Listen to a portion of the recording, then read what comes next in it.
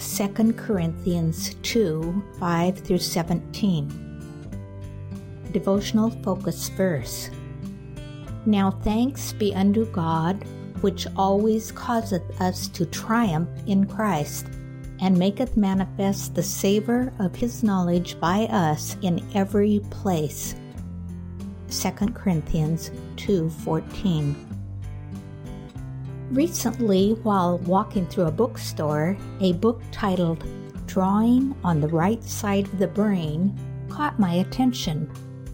I picked it up to see whether the book was referring to art masterpieces or if it was a self-help type book. After flipping through the first few pages, it was obvious that the book covered techniques on learning how to draw. Since my drawing skills are comparable to those of a 10-year-old child or younger, I bought the book, thinking that it might be nice to be able to draw more than sticks to represent people and animals. The book did present interesting insight regarding drawing.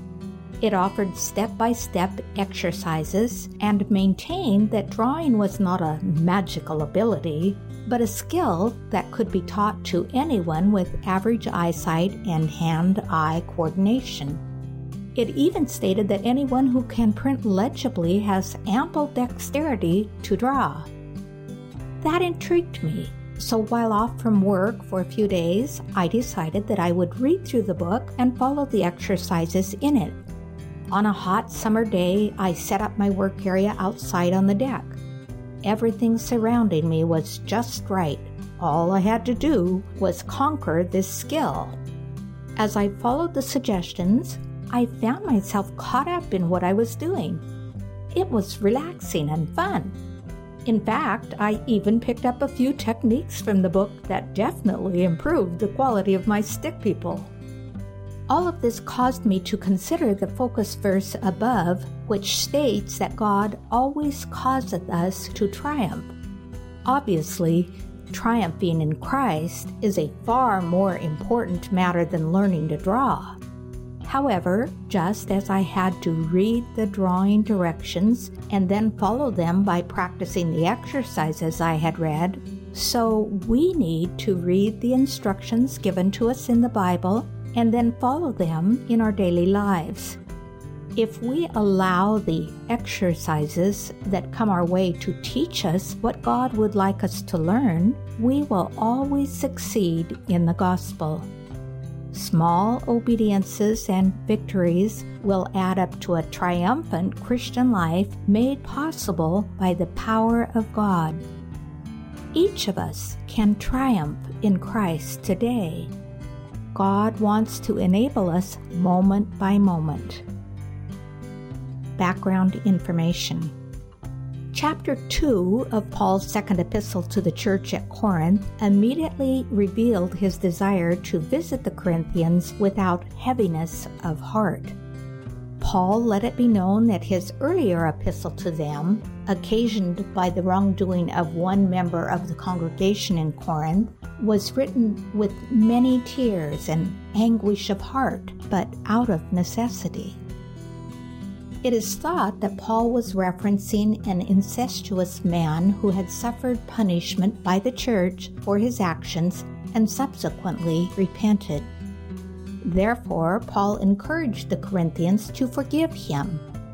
He wanted the discipline to stop, lest this individual be swallowed up with overmuch sorrow. Paul also made them aware that Satan could use discipline intended for correction to cause destruction and bring a reproach against the gospel. He encouraged the Corinthians to affirm their love toward this individual and to restore him. Paul further disclosed his concern and love for those at Corinth when he told them that he had no rest in his spirit while in Troas until he learned how they had responded to his letter. Apparently, God had opened a door for Paul to preach the gospel at Troas, for which Paul was thankful. Then Paul traveled to Macedonia to look for Titus and to learn the state of the saints at Corinth. Paul rejoiced greatly when he heard the good news from Titus of the church at Corinth, and gave God the glory for it, who always causeth us to triumph in Christ. To triumph means to celebrate victory with pomp and ceremony. In Roman times, triumph meant a magnificent procession through the city and a public and solemn honor bestowed upon the one who had won a decisive victory. This included the wearing of crowns and purple robes interwoven with patterns of gold, and riding in a grand chariot drawn by 2 white horses. The chariots were followed by musicians, then young men leading captives to be sacrificed, and then chariots full of spoils. During this procession, every temple was open and every altar burned incense, so that the whole city was filled with perfume. This fragrance was sweet to the victors, but to their captives it meant slavery and death.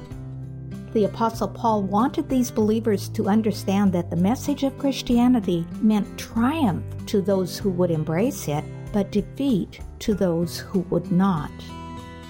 The Corinthians would have understood the meaning of triumph and would have grasped what Paul was referring to when he said, "And maketh manifest the savor of his knowledge by us in every place." Just as the perfume filled the city, God made his doctrine known to the people of Corinth and caused the believers to be victorious over the power and the devices of Satan. Conclusion. Through Jesus Christ, we can lead triumphant lives in this present world. Our lives can cause others to come to the knowledge of Christ as we allow the savor of Christ to emanate from us.